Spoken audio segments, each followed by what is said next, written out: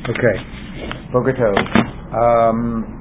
So today's daf is daf Yud, and we start at the bottom of Sedem Bet, the 2 dots, or 2/3 down. And we had talked about a sukkah underneath a tree, where if the tree has more shade than sunlight, the overhang, then it's totally invalid. It's under another roof. If it's less shade than sunlight, then there's a big question in the Rishonim how to interpret the Gemara. It's a problem, but is it a problem because you can't use the shade provided by the tree, but it doesn't create a new problem? Or is it that it actually invalidates the schach directly below it, which is how we ruled or tend to rule, but nevertheless it's not so clear from the Gemara. And the other issue is that if you have puzzle and kosher schach mixed up together in a sort of in a non-distinguishable way, then you judge the entirety of the schach by the majority. So now we pick up by the 2 dots the second part of the Mishnah, which is a sukkah under a sukkah, even if there are 2 kosher schachs. If there's a special invalidity of being in a sukkah below a sukkah, so a double-decker sukkah, and we'll see how that's defined. So let's take a look where this comes from. Sukkah tachas a sukkah gabi, excuse me. Tanu Rabbanan, the sukkos teishvu shivat yamim, you shall dwell in sukkot. Below the sukkah tachas a sukkah, not in the sukkah under a sukkah. Below the sukkah tachas a ilan, not under a tree. Below the sukkah tachas a bayis, not in the house. So the last 2 are the most obvious because they're not there's a non-kosher roof that's above them. So that can invalidate the idea of the schach to find this roof. But what's the problem of a sukkah under a sukkah?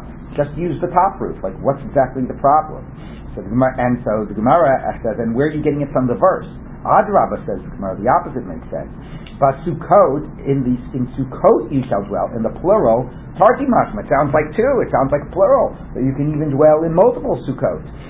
So even in the Sukkah Tachas Sukkah, maybe it's better a Sukkah Tachas Sukkah than Sukkah in the plural.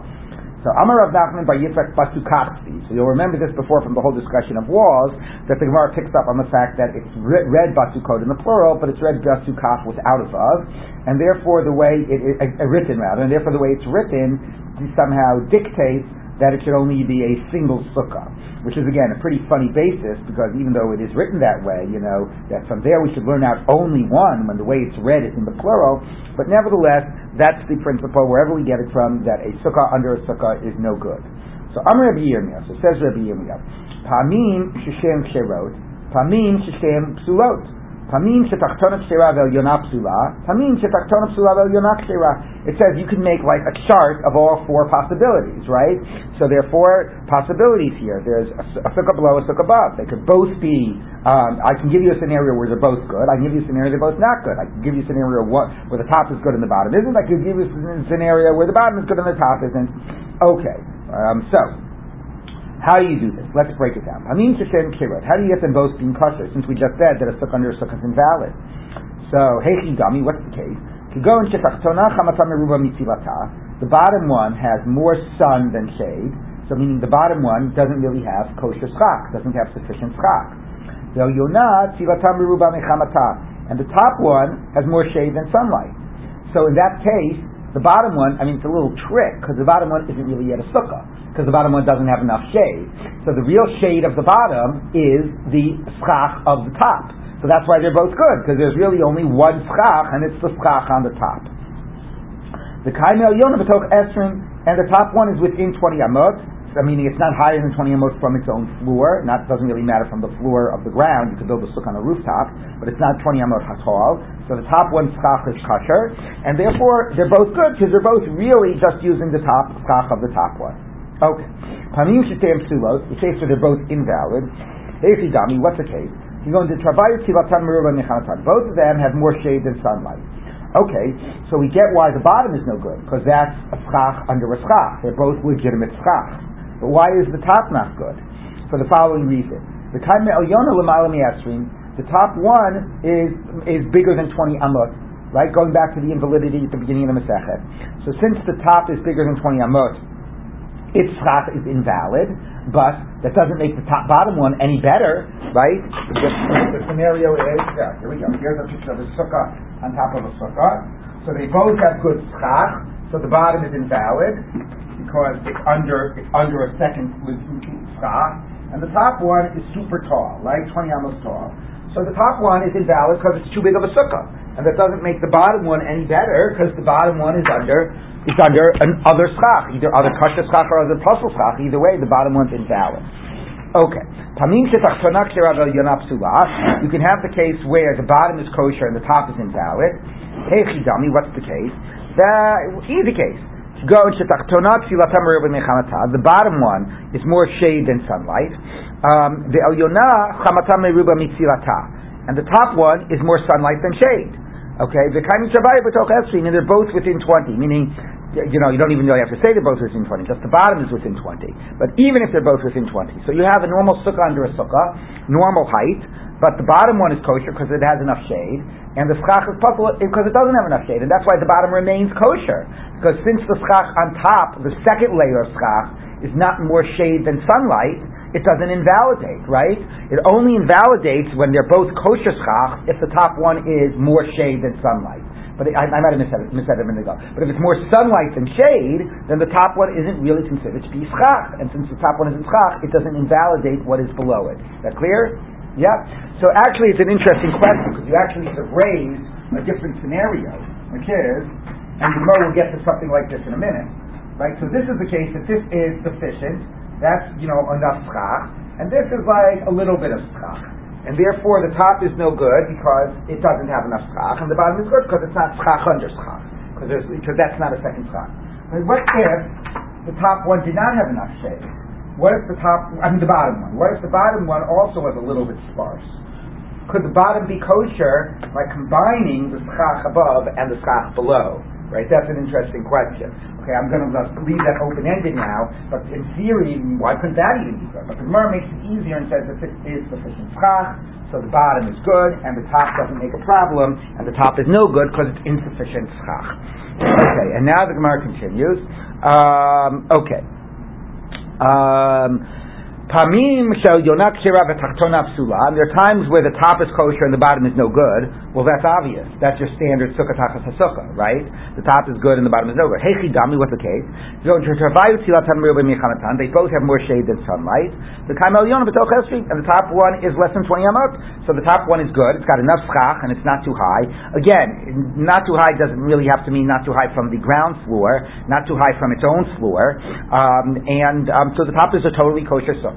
And the bottom is invalid because it's a sukkah tachas sukkah. Very easy. Okay, so the Gemara says pshita, that's all obvious. No. Tachtona kshera v'elyona psula itzchafay. The chiddush is the case, the second to last case, where the bottom is kosher and the top is invalid. And we said it's invalid because it does not have sufficient schach, and that's why the bottom one remains kosher. Mao detema, I might have thought Nigzer Dilma Mistar Schach Pasul V'Hadi Schach Kasher Kamash Malan. Maybe the invalid schach will connect with the valid schach. Kamash, it's teaching us not that way. Now, what does that mean that the invalid schach will connect with the kasher schach? What's invalid here, right? You've only got you've only got a little bit. It's more shade than sunlight. What's the invalidity created? So it's a big debate how to read this. Just because the way Rashi reads it is, I might be afraid that if we allow that, we'll come to allow a case when it's higher than 20. And when it's higher than 20, the schach becomes invalid. It's not just not sufficient, it's invalid. And if it's invalid, it would invalidate the schach below it. Okay, that's how Rashi reads the concern. So yes, this case is obvious. There's not enough schach. The schach isn't the problem, it's just not enough, it doesn't invalidate. But maybe I shouldn't allow it because if it was higher, that would make this invalid schach, and that would create a problem, like being under a tree with some branches, that could create a problem. Okay, it's a debate whether that really would create a problem or not, but anyway, that's the way Rashi reads it. Okay, now the Gemara says like this. These are all with the upper sukkah not inhabited. Right, we're going to get to even not inhabited. We're going to get to the inhabited idea of Reb Yehuda at the end of the Mishnah later. But until now, we're just talking about the very physical reality of another sukkah invalidates. And actually, we're now going to turn to the point that it's even beyond the issue of not being inhabited. It even could be a very tiny second sukkah. So let's take a look. So the Gemara says like this: Kami yehi bein sukkah l'sukkah v'tei tachtona psula. What is the gap between the top schach and the bottom schach that would invalidate the bottom? Simple case, right? 2 full layers of schach. If it's considered to be a sukkah under a sukkah, how high does the top schach? What's the gap that has to be that it's not considered just 1 unit of schach? It's considered to be 2 units and the top one invalidates the one below it. So my intuition would have been, and I think yours would have been, has to be 10 tefachim. The top one has to be defined as a sukkah, right? A sukkah under a sukkah. The minimum sukkah height is 10 tefachim. So that we're going to say at the end. But the first answers are going to say, no, the top doesn't even have to be a sukkah to invalidate the thing below it. It just has to be a schach, a separate shade. Once it's defined as like a separate canopy, that invalidates below it, even if it's not defined as a separate sukkah. Remember again, the word sukkah often for the Gemara means schach. So if sukkah tachas sukkah is invalid, a sukkah under a sukkah, that could easily mean a schach under a schach. And then the real only question is, how much of a gap is needed to identify this other layer as a second schach? Okay, so that's the question. So let's take a look. Amar Rav Huna tefach. So Rav Huna says, even if there's just a tefach gap between them, just like 3.5 inches, why is that enough to define it as a second schach? Shekain matzinu ba'orei tum'ah tefach. This is we find by an ohel, like a canopy, a roof for tumah, that a tefach is what matters, right? What's the story by tumah? You have here, like this dead body. You've got this, you've got this thing here, which is your dead body, right? So if there is a roof on top of it, right? So everything under the roof is tamei, but the roof also stops the tumah from going above it. If there's no roof on top of it, you could be right next to it and be tahor, but if you're above it, nothing stops and it makes you tamei. So how high does the roof have to be considered a roof? Okay, what's the space between the floor and the top and the roof in order for that to be considered a roof? And the answer is a tefach. Okay, once it's a tefach, it's considered to be a roof. So if that's what defines a roof by tumah, then that should define a separate roof by sukkah. You've got a gap of a tefach. The top layer is serving as a distinct roof to the area below it. So let's take a look. That's what he says. Titnan, we taught in the Mishnah. Tefach al tefach berom tefach. If you have a tefach by tefach area and a tefach high, so maybe as a tum'ah. So your roof is a tefach off of the ground, and the sort of space that it's and the area of the roof is a tefach by a tefach wide. Then it causes tum'ah to spread underneath it. V'chotis bifnei tum'ah, and is a barrier for the tum'ah to go above it. Anything directly above is okay. Anything underneath the same roof is no good. Pachos mirom tefach. If it is shorter, less than a tefach off the ground, a tefach high. Lo mevi v'lo chotzeit. It neither brings the tumah to things underneath it, but it also is not a barrier, and the things directly above it would be tamei. So what you see is that once something is a tefach, something is serving as a roof to a tefach underneath it, that defines it as a roof. So here too, that would define it as separate schach. The idea is not to be a sukkah under sukkah, but it is schach under schach, and it gets the identity of a schach, of doing this job of roofing, if you would, once there is a tefach gap. Okay, that's one answer. Rav Chizda, Rav Bar Huna Amri, Rav Chizda and Rav Bar Huna say arba'ah, 4 tefachim. One tefach isn't enough; it has to be 4 tefachim gap in order to serve as a roof underneath it. Why? The minimum size of a space is 4 tefachim. Now what does that mean, the minimum size of a space? So the easiest example is a reshut hayachid, a private domain for Shabbat. What makes something a private domain for Shabbat? It is a space 4 tefachim by 4 tefachim, about a foot by a foot, okay, which is, 10 tefachim high, with surrounded by walls 10 tefachim high. So the minimum size of a significant space is 4 tefachim. That defines like a zone for Shabbat, a domain for Shabbat, and therefore that is what you need here, 4 tefachim height. The only problem is that by Shabbat, the idea of 4 by 4 defines like the ground space. If you're talking about like area, what type of an area is a significant area? It has to be a foot by a foot. Less than that isn't significant. You can't call it a domain. But we're talking about height. What does the idea of how big the area have to do to give it significance to have to do with how high something has to be? So Tosfos says there are some halachot that also 4 tefachim is significant, like by certain halachas of a dead body, if you have an opening in your wall in your house, 4 tefachim, big, it could be considered like a doorway that has significance for the question of where you see that the mace is going to be carried. There are some halachot that a 4 tefach height has significance, although it is very rare, and therefore therefore it is a funny position here of 4 tefachim, because normally 4 tefachim height is not a significant measure. Okay, but he basically felt that 1 tefach is not enough, but did not go as far as the next statement, which is really going to be the next logical position, which is 10 tefachim. So let's take a look. The Shmuel Amar, and Shmuel says, Asara, 10 tefachim. My time of the Shmuel, what's the reasoning of Shmuel? Kachshera kach psula. Like its validity, so is its invalidity. So, or like, I'm sorry, yeah. So, ma'hechshera ba'asara, the same way you can't have a kosher sukkah, its validity, it needs to be 10 tefachim, af psula ba'asara. It only is a sukkah to invalidate the space below it once it's 10 tefachim high. So what Shmuel basically seems to be saying is a very simple idea. It's not to define it as separate schach. That maybe 1 tefach would be enough. It only invalidates when it's a separate sukkah. So what do you need to be a separate sukkah? Not just separate schach. To be a separate sukkah, you need 10 tefachim. Anything less than 10 tefachim, the thing above is not a sukkah. Very simple. Okay, let's see how far this idea of Shmuel goes. Because that's certainly, so let's take a look at the Gemara. Tnan, we taught in our Mishnah. Rabbi Yehuda Omer, in ein dior in Velyona, hatachtona kshera. If nobody lives in the top one, the bottom one is kosher. Now, the simple read of Rabbi Yehuda is that he's really the Shmuel idea to an extreme. It not only has to be a kosher sukkah in theory, it has to actually be used as a sukkah. You have to live in it, right? Really, really used as a sukkah. But the Gemara does not feel that Rabbi Yehuda, anybody would go that far, that it would actually have to, in actuality, be used. That wouldn't change its identity, whether it's actually being used or not actually being used. So, my ein diorim, what does it mean if nobody lives in it? Ilay diorim mamish, it's literally an issue. Are people actually living in it or not? So Kagarmi, since when should whether people are actually using it be relevant for its identity, which is a fascinating idea.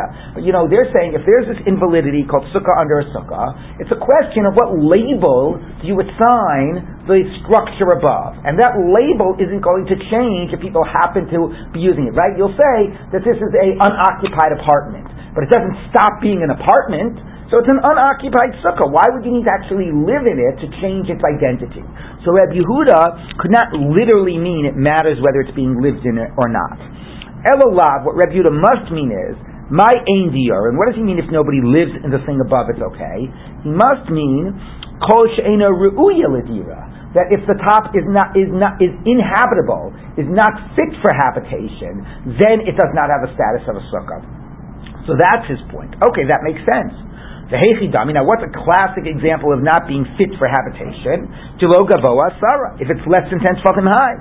So Rabbi Yehuda needs it to be fit for habitation, he needs it to be 10 tefachim high, so presumably though the rabbis don't need any of that, and the rabbis would say even lower than 10 tefachim, even unfit, as long as it's separate schach. The first opinion holds, even if it's not fit for habitation, it's invalid. So he's basically saying, yes, Shmuel, your idea that the top one has to be a real sukkah, that works with Rabbi Yehuda. Rabbi Yehuda talks about it being fit to be inhabited. That's how we'll read Rabbi Yehuda. But the Tanna Kama doesn't hold that way. Maybe he holds as long as it's a separate schach, even if it's not a real sukkah. So that seems to be a challenge on Shmuel. So Kiyasu Reb Dimi Amar, when Reb Dimi came from Eretz Yisrael, he said, Ami b'marava, here's what they say in Eretz Yisrael. Im eina tachtona yichola lekabel karim v'ksatot shelo Yonah, hatachtona kshera. That the idea of Reb Yehuda is not 10 tefachim. Everybody agrees, let's say, according to Shmuel, that it's only a problem when it's 10 tefachim high, when it's really the parameters of a separate sukkah. But here's the new idea that Reb Yehuda is demanding. It's not enough that it technically be the right parameters, it has to be habitable. Now what does habitable mean? Well, take a look. It's a sukkah built on another sukkah schach. How habitable is that? Right? That's what you asked me yesterday. Since when can you go on into the sukkah? It'll collapse. The floor will collapse below you. So that's what Rabbi Yehuda means. He doesn't need people to actually live there, on the one hand. On the other hand, we could say like Shmuel, that nobody is debating it needs to be the right parameters of a sukkah. The question is it enough that technically it's the right parameters, or do you actually have to be able to live in it? Will the floor collapse when you walk in? So that's the issue. If the bottom one cannot be able to support like pillows and blankets, of the top one, then the bottom one is valid, because then the top one might have the parameters of a sukkah, but it is not structurally a sukkah. No, you can't put anything on the floor without it collapsing. Okay, so the Gemara says, Michlal, the Tanakama Savar, that sounds like the Tanakama would hold that even if it can't accept pillows, it's invalid. Now, it's funny that the Gemara can't say, what's the problem with that idea? But the Gemara is saying that since it seems to be asking that since Shmuel said that it only invalidates when it's 10 tfachim, because only then is it a real sukkah, so the Gemara is sort of saying that how could, if Shmuel needs a real sukkah to invalidate, then how can you argue on this idea that it has to be able to have a supporting floor? If it doesn't have a supporting floor, it's not a real sukkah, and, according to Shmuel, that should make it no longer a problem. So, fine, says the Gemara. According to Shmuel, it does have to be able to support the floor, but it doesn't have to be able, but only like in a real, emergency situation, meaning very precariously. Okay, but if it does not have to really in a stable way be able to support, as long as it's somewhat, we can say, has that ability, that would be enough. So where are we? Basically, the point is like this. What is this invalidity of a sukkah under a sukkah? What makes this thing separate? So you had the first two opinions that said it's really not like a sukkah under a sukkah, it's really about a schach under a schach.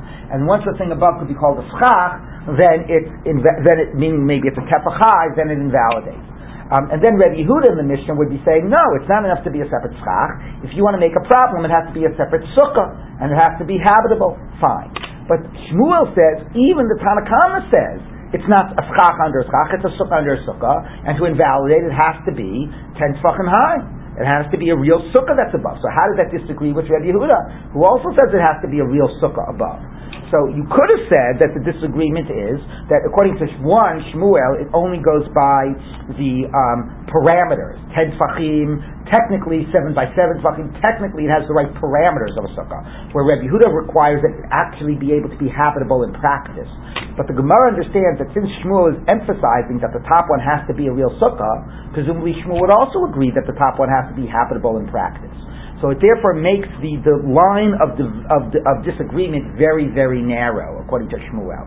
According to Shmuel, the Tanakama says it has to be 10 tfachim and maybe precariously habitable, but, at a stretch. Whereas according to Rebbe Yehuda, it has to be very much in a stable way habitable. But it's a very small difference according to Shmuel. The other interesting thing is that it says it has to be able to support pillows and blankets. I would have said it has to be able to support a person, which is a lot heavier than pillows and blankets, right? So I don't exactly get that. Rashi adds, by pillows and blankets, if you look at the Rashi, it starts with the words, it's like 5 lines before the Mishnah in the Rashi. The line starts with the word Dekamer Reb Yehuda, and you look at the end of that word, Ela Bria v'chazaka l'kabel kayim k'sato shel Yonah v'lishan. And so he says, it's not only to accept pillows and blankets, but for you to sleep on the pillows and blankets, sort of like you're missing the mention of the most important factor. All right. Anyway, that is the invalidity of a sukkah under a sukkah. And now we get to another case. All these cases are very relevant. Not sukkah under a sukkah. No, I don't know how many people have sukkah under a sukkah, but all these cases are very, but certainly the idea of the overhanging tree, and now we're going to get to other types of things that can invalidate. Yes? Can you please clarify something? We're talking about a sukkah under a sukkah. We first were discussing the stock and how high the walls of the upper sukkah are. Right. In terms of validation and invalidation. Right. Is this a separate discussion about inhabitation, or is that also taking into consideration those other factors about the stock? One more time. What do you mean? I didn't follow the connection between the first discussion, which said we could have a valid sukkah under another sukkah. Right, if the top one doesn't have enough schach. Right. This part of the discussion is assuming that invalidating. Assuming that the top one is a problem, that they both have sufficient schach, and the top would invalidate the one below because it's a separate layer of schach. When we said the top would not invalidate the one below, it was in the scenario where the top only had a very sparse amount of schach and was not considered to be a separate layer. Sufficient would invalidate. Sufficient on the top, the more the top is kosher, the more the one below is not kosher. Right. And that was exactly this debate. What does it require to make the top kosher, to make the bottom not kosher? Does it have the top have to even be habitable? Habitable to what degree? Okay? So now we turn to the issue of another significant issue, which is like various, as we'll see, decorations on the sukkah and the way things can possibly invalidate the schach that are being hung from the schach. So let's take a look at the Mishnah. Pirs aleha sadim itnei hachama. You spread a sheet over the schach because of the heat. The sun was beating down on you and it was too hot, and so you spread a sheet over the schach. Or you spread a sheet underneath in order to catch the falling things, like the pine needles that were falling down. I don't know if they had pine in Eretz Yisrael, but whatever. To catch little pieces of the schach that are falling down. Or let's say you have a bed in your sukkah and you spread a sheet over, it's like a 4-poster bed, and you spread a sheet over the poles at the edges of the bed. So in all those cases, psula, it's invalid. Now, the case when you're in a bed and you have a thing spread over, it's invalid because you're sort of like under a separate, roof, right? You're under the roof of your bed canopy. However, in the case where, in a way, you could see it's the same issue when you spread the sheet directly on the schach, under, below or above, which is if you've got the sheet there, then it's the sheet that's making a roof, and it's not the schach that's making a roof. And just like we had before, a sukkah under a sukkah, or a sukkah under a tree, or a sukkah under a house, right? So if either the roof that the case of the sukkah, a sukkah under a tree, right? You're in a kosher sukkah, but there's another schach, an invalid schach that already exists. So this is not considered a legitimate schach because it's already, it provides more shade than sunlight. It's an invalid schach. In the case of the sukkah, your 4-poster bed in your sukkah, right here, here's your bed, and here's the canopy over it, right? So here, the top schach is kosher, but you're underneath a separate zone. So whether the invalid schach is higher or lower than the kosher schach, that would invalidate. And so that the case of the sheet could be above, the sheet could be below. Either way, it's invalid schach and it's a problem. So let's take a look at the Gemara. Amar Rav Chisda, lo shanu el b'nei hanesher. It's only a problem if the sheet is being spread to catch the falling leaves. Aval l'na'osa, if you're spreading a sheet in order to beautify the sukkah, ksheira, it's kosher. Okay, now that's a radical idea, because think about it for a minute. Underneath your entire schach, you take one of these beautiful embroidered sheets or whatever, and you spread it from wall to wall. So your entire, you got an entire sheet that is effectively serving as a roof.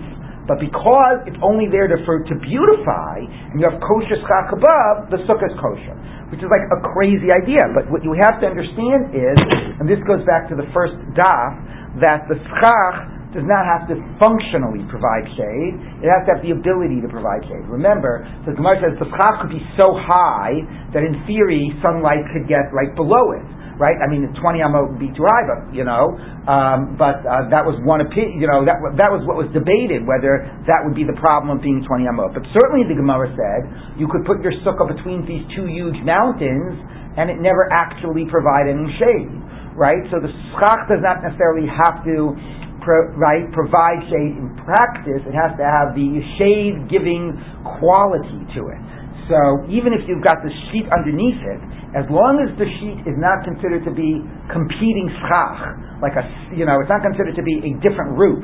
It's really there. It's really there to beautify. It's really there as like part of the kosher schach. It's not some other roof. Okay, it's kosher. Even though in practice the schach isn't getting any shade, but since it's not a separate schach, since it's part of the kosher schach, that's okay. Fascinating idea.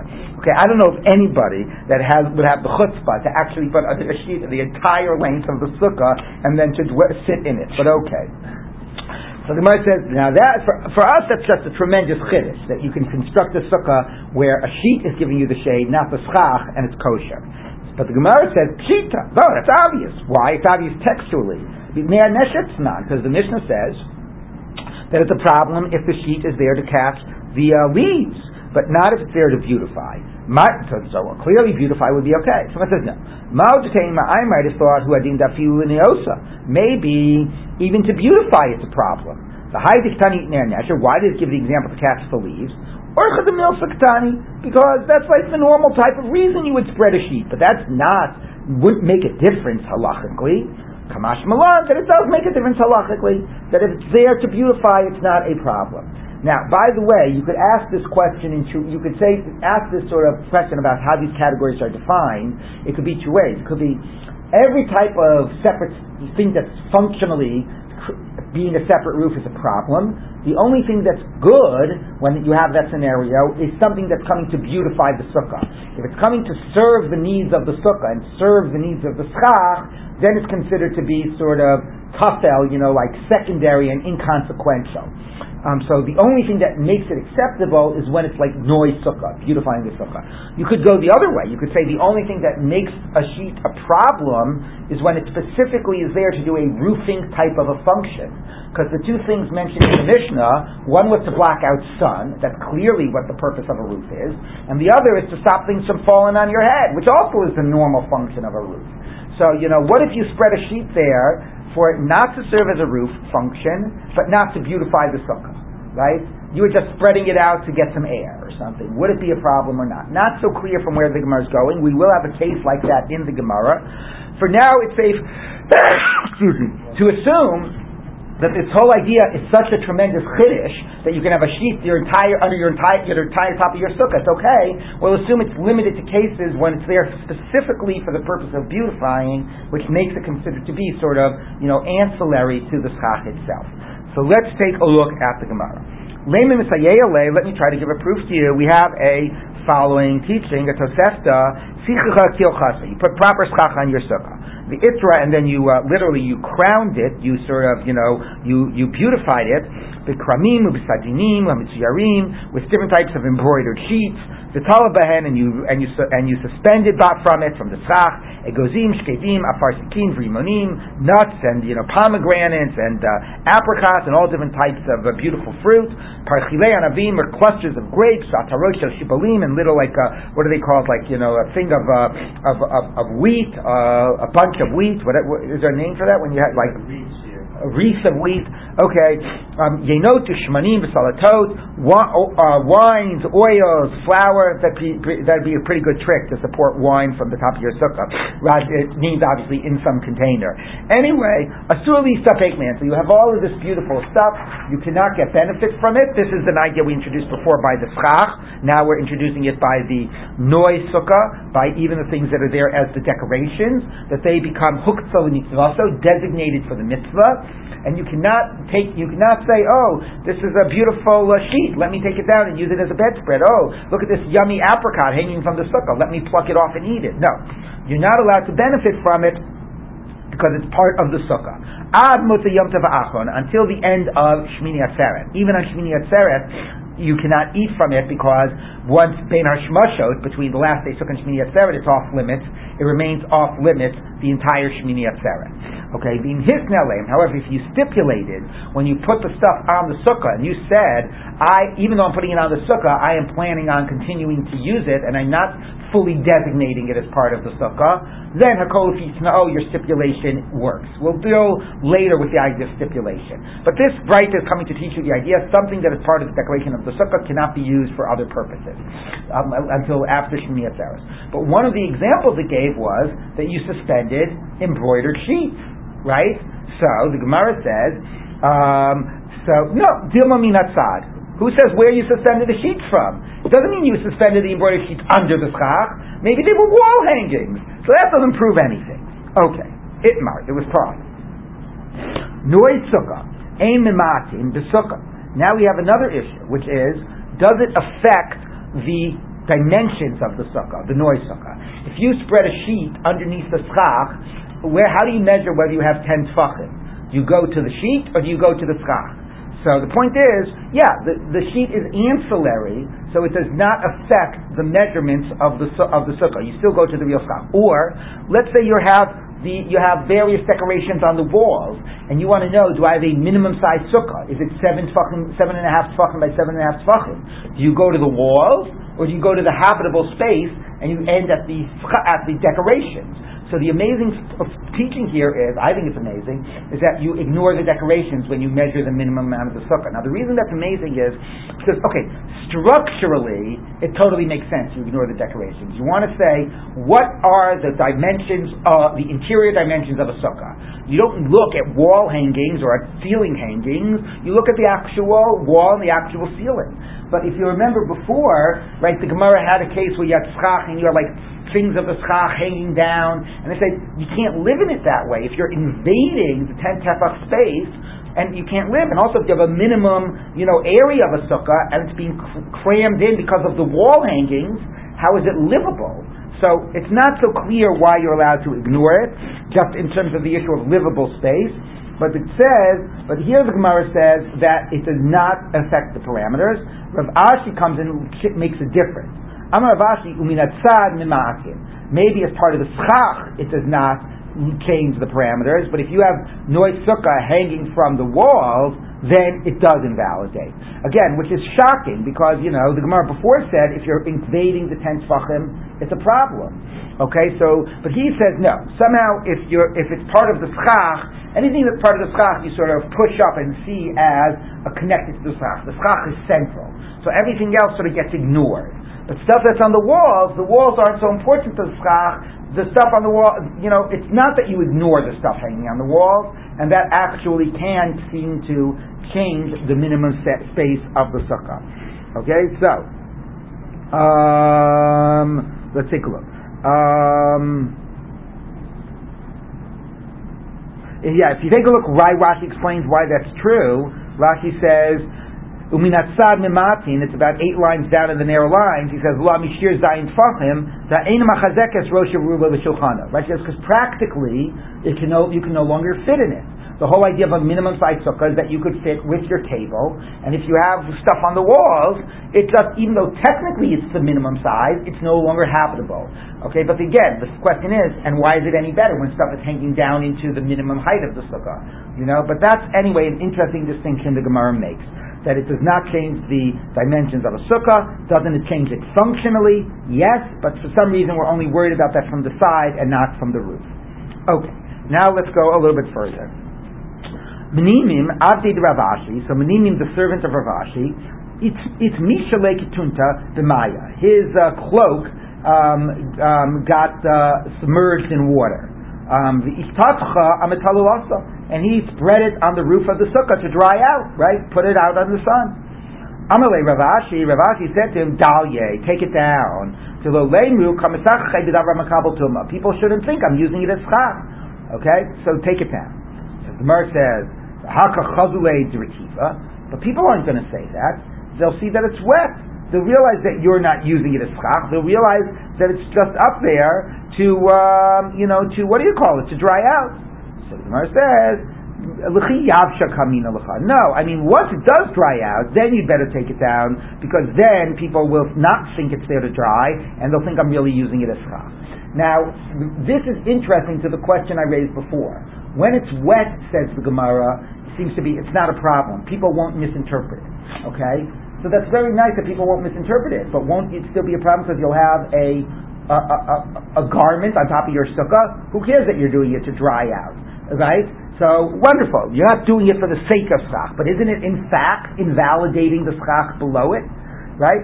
So here might be this idea that I was saying, that maybe not. Maybe that's like the case of Noy Sukkah. Maybe once it is not there to serve as a roof, it's inconsequential. So that is the question. Does something have to be there to be decorations, to be considered secondary to the schach and inconsequential? Or as long as it's not there doing a roof function, if it's there to dry out on the top, that also makes it inconsequential and not a problem. It sounds that way a little bit from this Gemara. It sounds that if people would not misinterpret it, it would not create a problem. Okay, so let's keep on going. It says like, now, Itmar, Noi Sukkah Muflagim Mimenu Arba'a. Now this is a very important case, it comes up all the time. So to what degree could something be considered to be sort of, secondary and inconsequential to the schach?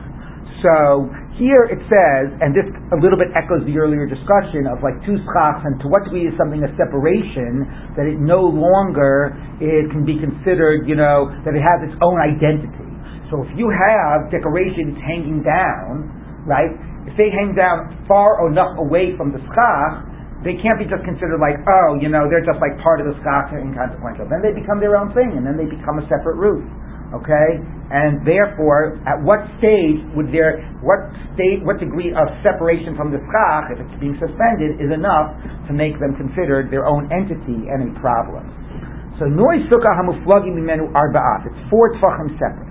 Rav Nachman Amar Kshei, it's still valid. What do I care? It's still Noi Sukkah. Rav Chizda, Rabbi Bar Huna Mipsula. No, at that stage, you can't just say, it's inconsequential, it's part of the schach, ignore it. At that stage, it's its own separate thing, and therefore, if you're directly under it, it might be a problem. People will have this issue. You're sitting in the sukkah, but I've got this piece of this sukkah decoration right directly on top of me. Is it a problem? Now, the question is, let's say it is more than 4 tfachim. What does it do? Does it make it like there's a hole in the schach above? Is it only a problem if itself is wide enough to be its own roof? It's sort of serving as a separate roof. Exactly what type of a problem it creates is like a separate issue. But the first point is, it can create a problem once it gets its own identity. Okay? So now we're going to have a case. Rav Chizda, who said that Rabbi Bar Huna, who said that it was no good, equal to Reish Galusa. They came to the house of the Reish Galusa.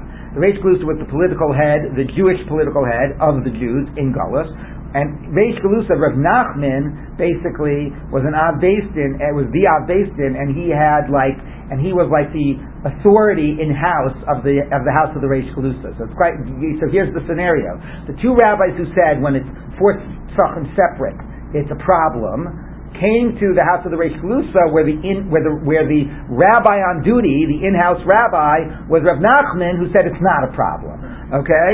So Agninahu Rav Nachman besukkah sheno yaps muflagim menu arba tfachim. So they came on Sukkot.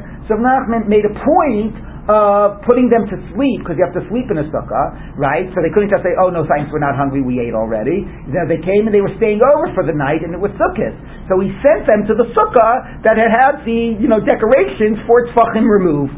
Okay, to obviously make a point. This is kosher. You don't have a choice. I'm forcing you to do this to concede to me, which is pretty strong arm tactics. And he's got the whole Reish Galusa's army, or whatever police force behind him. So really talk about about religious coercion. Okay, maybe he was expecting them to get into a fight, to argue with him, and he still wanted to bring the matter up. He wasn't going to force them to do it, but let's at least say maybe he wanted to force the issue, to bring up the issue. Anyway, Ishiku, they were silent, they didn't say anything, and they went and slept in the sukkah. So Amar Lahu, he said to them, it seems that the rabbis, you have retracted your position. You now agree to me, right? So you're going to say, "Oh no, it was like we were in the house of the Reish Galusa." Very nice. You've already agreed to me. So Amrullah, they had a good comeback. Anan shluchei mitzvah anan uptumina sukkah. No, we're traveling for a mitzvah. Rashi says, what was the mitzvah? To greet the Reish Galusa. We're traveling for a mitzvah, so we're anyway exempt from a sukkah. So we got you. All right. So that was a cute little story. Let's read a little bit, just because we started late. We'll get a little bit further. Amar Rabbi Yehuda Mishmuel, says Rabbi Yehuda Mishmuel, Mutzah lisha b'kila b'sukkah, alpha p'yushesh lagah. Who she'ena gavoa asara. So this case of being in a bed in a sukkah, right? So here, draw a better picture for what it's worth. Here's your bed, and on top of your bed you've got its own, canopy. Yeah, we'll have you lying in your bed. I don't know what that is. That's arms in the middle of your body. Okay. Anyway, here you are on your bed under your own little bed canopy. So we said in the Mishnah that was no good. Okay, because you're under a separate roof. He is going to come to actually limit that. Right. Oh, did I finish explaining that Mishnah? No, we said it in two posted bed. Did I not read that line in the Mishnah? Oh my gosh, So anyway, let's go back to the Mishnah. I apologize, I was in too big of a rush to get to this case. So let's read the Mishnah again. If you put the sheet on top of it for the sun or below it to catch the falling, or you spread the sheet on top of like the four posters, like the poles, psul avbed, psulat and vadin. What you can do is spread it over a teepee, the single poles of a bed. So if your bed basically looks like this, right here, there's you sleeping on your bed. Okay.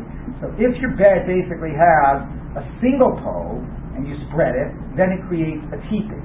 Okay? Right? If it has not a single, but one in the middle, right? Two poles, not four, and you spread it over. Yeah, it's got two poles and it's got a bar across. So your sheet is going to be spread over a single bar across. In that type of a case, you're under a teepee, and that's okay because there's not a tefach width here, so it's not its own roof.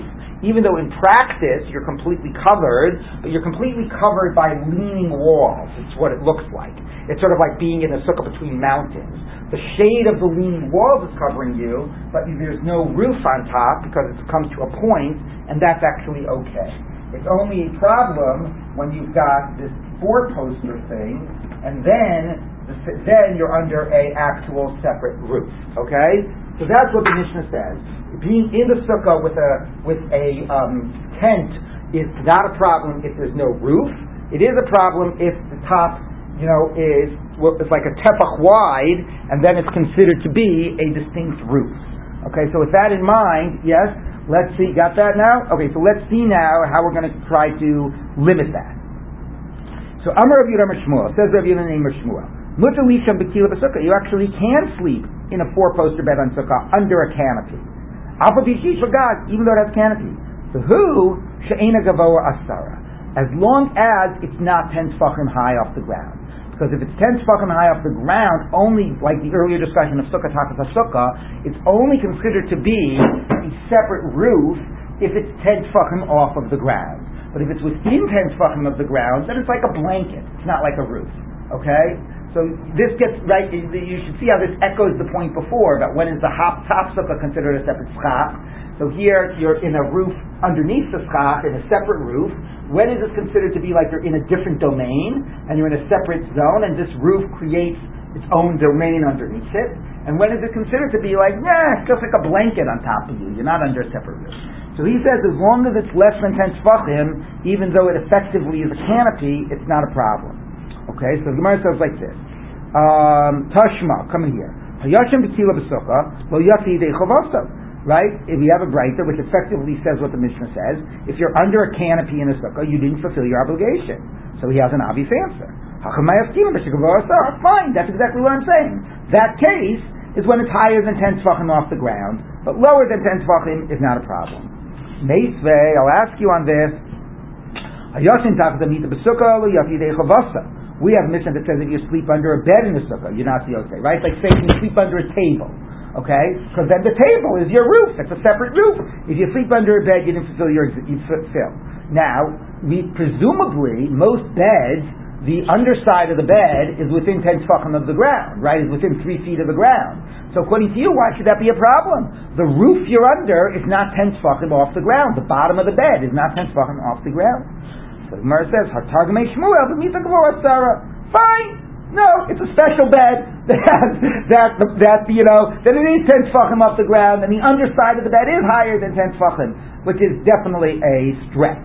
Okay, but we're trying to assert this position that being under a separate roof is not a problem if it's within 10 tefachim. It's pretty radical if you think about it, how the Gemara pulls back from the simple sense of the Mishnah, right? The Mishnah says if you got a sheet on your schach, it's no good. The Gemara says, but if it's for ornamentation, it is good. So it has a sheet totally covering your schach, that's okay. The Mishnah says if you're under a canopy, it's no good. The Gemara says, yes, but if the canopy is lower than 10 tefachim, it is good. So, I'm sorry. This is my son. He's just have to pause first. So the Gemara has now said that what the Mishnah said was invalid would be valid if it's less than 10 tefachim off the ground, and even though the case of being under a bed clearly seems to be that case, the Gemara is saying it doesn't have to be. That could also be only a problem when it's higher than 10 tefachim. So the Gemara says like this: Tarshma coming here, O Shapirs al gabe kinofos psula. So this, if you put, that's our Mishnah. If you spread it on top of these, posters, the poles of the bed, it's invalid. Alright, yeah, again, when it's 10 tefachim high, that's all the cases when it's invalid, it's only when it's 10 tefachim high. Gemara says, we didn't teach that way in the Breita. The Breita says, naklitin shnayim. What's the difference of the naklitin, which is a good canopy? Because those are only 2 poles with, a bar across, and when you spread the sheet, it's a teepee. That's okay.